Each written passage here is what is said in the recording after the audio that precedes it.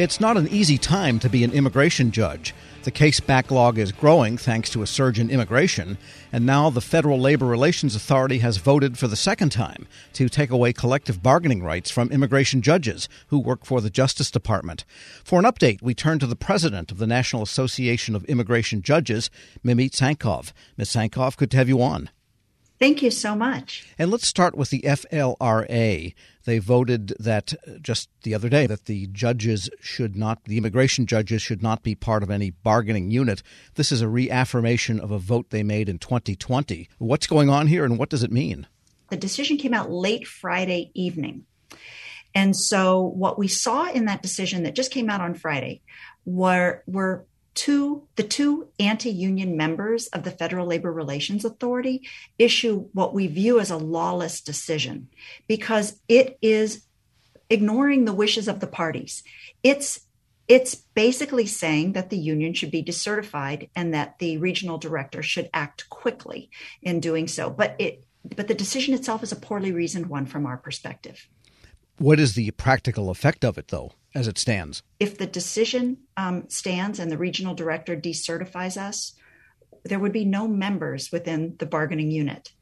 So you would just revert to being regular employees of the Justice Department as judges? That's correct. We would lose our voice. We would lose our ability to speak with you today about the concerns that plagued the immigration court. And the grounds for the original petition to decertify were that judges should be considered management employees and not regular working employees. And I mean, what is the case in your view? It's an extremely weak case. And when it was looked at in great depth by the regional director, she soundly found that was a position that couldn't be supported. And in a multi-page decision, rendered a conclusion that we were not management officials. The decision went up to the Federal Labor Relations Authority. They disagreed with her and ordered her to decertify us. We filed motions to reconsider with the Federal Labor Relations Authority. And just as of Friday, some of those motions have been denied. And when you refer to the regional director, that is the regional director of the Federal Labor Relations Authority. Just to back up for a moment, how many immigration judges are there? How large a unit are you? Well, by way of last count, we're around 580 or so immigration judges serving at the roughly 70 immigration courts around the country. So while we're not a huge group, we're a very significant group because of the really important work that we do. And by the way, you are an active functioning judge in addition to the union president, correct? That's correct. I'm seated at the New York Federal Plaza Immigration Court in Lower Manhattan. All right. And let's get to the work right now because judging from what you see on television, it's hard to discern what's going on with immigration. But from what I understand, you've got a backlog growing for the immigration court system. And so give us a sense of the dimensions of that and what that means for the day-to-day life of an immigration judge. Tom, by last count, we're at 1.6 million cases in the backlog. And when I calculate that out, on average, it comes out to about 2,700 cases per judge. We are literally on the bench almost every day, all day, hearing cases. And no matter what we do to try to address that backlog, it just keeps growing. And I have some reasons as to why I think that's the case. And the backlog then would, suppose the cases stop coming in, just to make a theoretical calculation here. How long would it take to work through all those cases? If you were to hold 4 trials a day and not take any vacation time and never be sick or never have a snow day, it might take you 3 or 4, maybe 3 years or so to get through that. Wow. And as a judge sitting on the bench, you see this massive cases. Do they all look alike to you, or is each one in fact individual? Every single case has to be treated as an individual matter. In order to provide due process, we have to consider all of the facts and circumstances for the individual proceeding presented before us and apply their specific circumstances to the case law. And if we don't do it right, if we cut corners, that case will get appealed to a higher authority and end up in a remand to us to be redone again. So yes, we cannot adjudicate these cases en masse They need to be given the procedural due process that our Constitution requires. We're speaking with Mimby Sankoff. She's an immigration judge and president of the National Association of Immigration Judges. Kind of unrelated, maybe, but does your union certification give you some leverage, if you were to keep it somehow, over the ability to work the cases and how you handle that backlog? Is there a connection there? There's absolutely a connection. And the connection is this. The work of the judges on the bench is a reflection of how much work they have coming in their door and how much pressure they're receiving from the Department of Justice managers to adjudicate those cases really quickly. So that tension directly affects how the judges are feeling, what kind of pressure they're feeling to adjudicate those 3 to 4 trials a day. And when you think about this as a period in which judges are trying to preside during COVID, you can imagine the level of pressure that they feel. And do you also try to bargain? I mean, I guess apparently this would have to come to Congress as an appropriation, but it sounds like you need more judges. We need more judges, but even more than more judges, we always need more judge teams. And by that, I mean all of the personnel that come into play to ensure that when I'm hearing a case, the hearing notices have gone out properly, that the documents that have been filed in connection with the case have been served on the court, that they are before the judge. All of those pieces have to be in play for me to be able to fairly adjudicate the case. Getting back to the issue of the status of the judges as a bargaining unit, the vote was 2-1 with the 2 Trump administration nominees as Republicans voting against and Ernest Dubester, the Democratic chairman, voting to not decertify the union. There is one appointee pending before the Senate, which would knock out one of the Republican members, James Abbott. So are you waiting out that process, or what's your next step here? We're absolutely going to take legal action within days to address what we find is what we believe is a decision that is both poorly reasoned, not in line with this government's pro-union, pro-collective bargaining stance, and we will take immediate action. And the other issue I wanted to ask you about is the content of a hearing that happened last week with respect to what type of federal employee, one way or the other, that immigration judges are, and that you would like to see Congress maybe move the whole process out of the Justice Department, or Congress would like to do it. What's going on there? Tom, you're right to bring up both. We have a short-range strategy and a long-range strategy. The long range is the Article 1 solution. It is the only lasting solution that will address the concerns and what plagues the immigration court. To give you a little bit of context, the biggest problem that we see at the immigration court is the fact that we are ruled essentially by a political attorney general.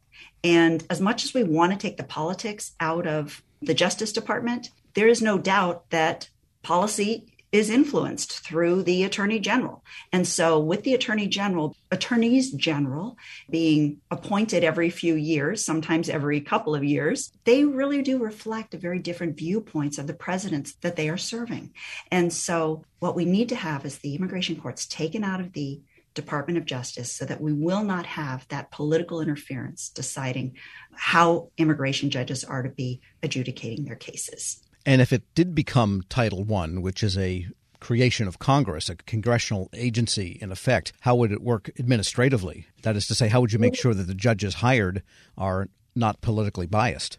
The Congress has looked at formulations for creating these courts that we call Article 1 courts, and one model has been the tax court. And we're waiting and hopeful that Representative Lofgren will produce a bill that will carefully examine how you would create an independent Article 1 immigration court that would address precisely the types of concerns that you're raising. And do you sense there is bipartisan support for that idea? We're very hopeful. The idea is it has bipartisan appeal. It's a good governance solution to a problem that we've been seeing. It is a rule of law solution that would address the burgeoning backlog and the fact that we see wide swings in the way that immigration cases have been adjudicated from president to president. And I would also note that going back to 1981, the first notion of an Article 1 immigration court was proposed by a Republican. Well, let's hope a year from now you're in a better place on all these counts. Mimi Sankov is an immigration judge and president of the National Association of Immigration Judges. Thanks so much for joining me. Thank you so much, Tom. We'll post this interview at federalnewsnetwork.com/Federal Drive. Hear the Federal Drive on demand. Subscribe at Podcast One or wherever you get your shows. Hello and welcome to the Lessons in Leadership podcast. I'm your host, Shane Canfield, CEO of WEPA.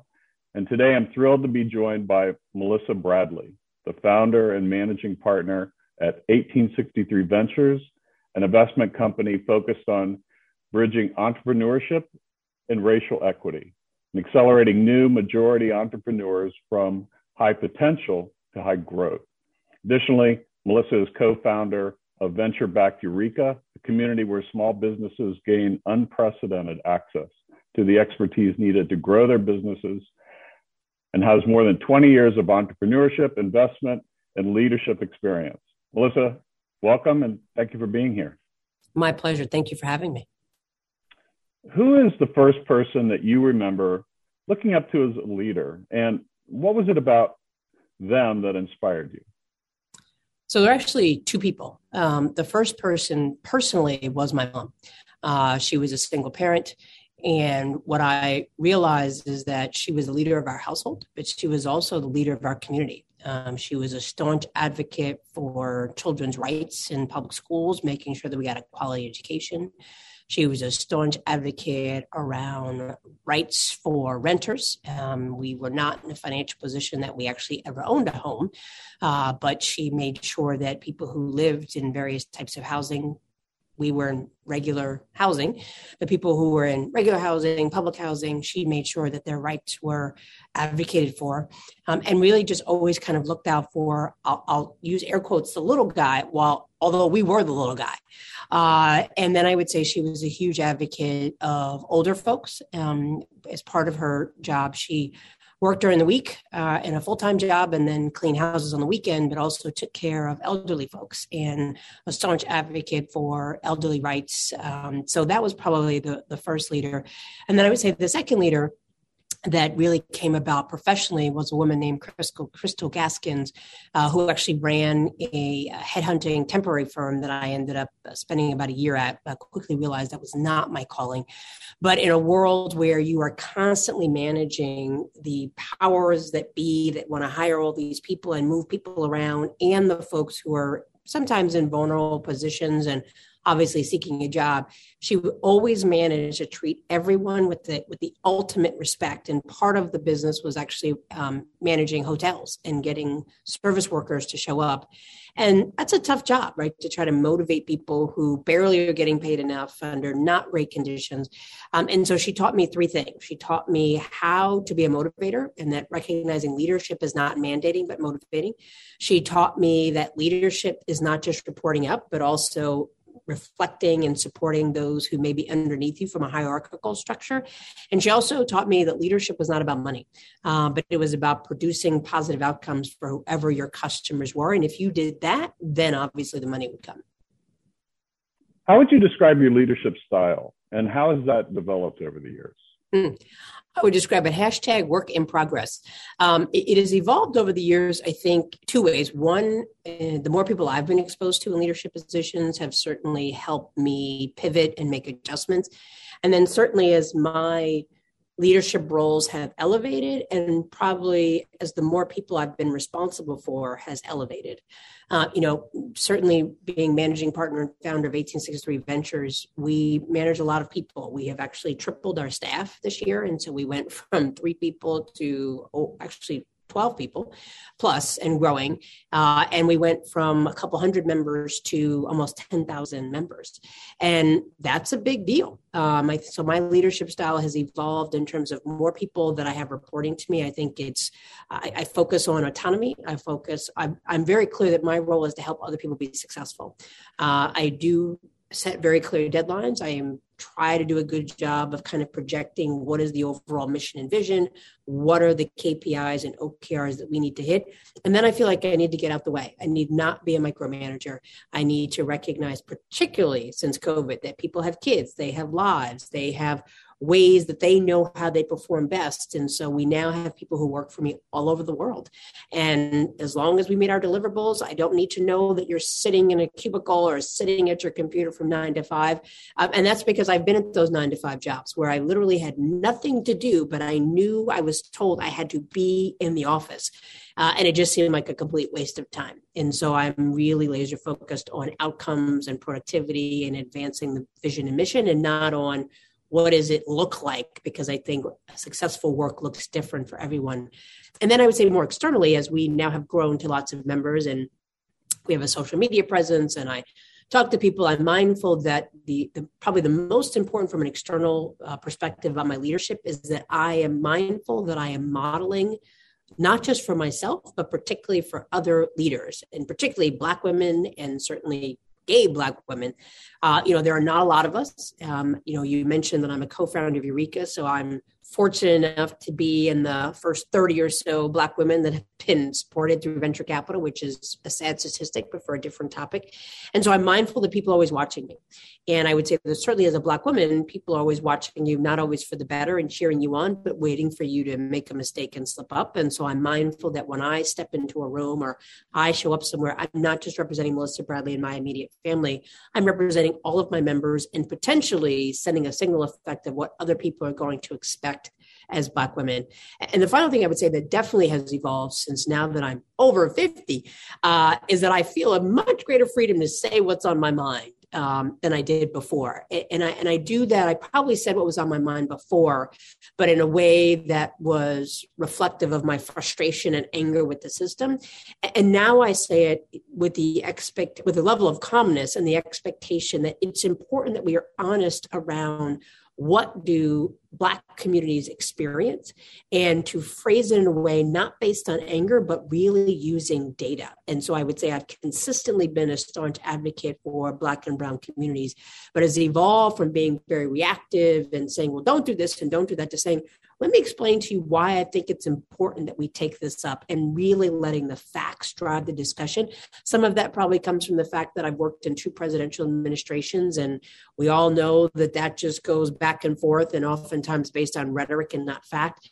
And having 6 kids in a world of social media, I think there's something, the art of conversation based on facts and data has devolved to opinions and pundits. And I think that's a challenge around leadership, because your job is not, in my mind, to convince people, but to inform people and allow them to make decisions for themselves.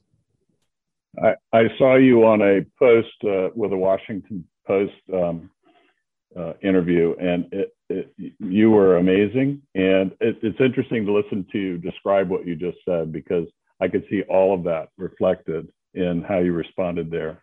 And make one other quick comment about, as a company grows, WEPA is growing as well. And you are so spot on. We have, as leaders, we have to let go and trust those people that work for us and empower them to do their job, and then let them roll. And that's not always easy. When you think about something that brings out the best in us, it usually involves helping someone else. By donating plasma at a Grifols Center, you can help save millions of lives and show your good side to the world. You'll join thousands of people who donate safely each week, so patients get the plasma-derived medicines they rely on. And you'll be rewarded up to $1,000 your first month. Learn more at grifolsplasma.com. Grab a 30-day free trial of Live by Live Plus, and you'll get unlimited skips, commercial-free music, and all of the podcasts and live streaming events you can handle. Visit livexlive.com/podcast1 to learn more and start your free trial.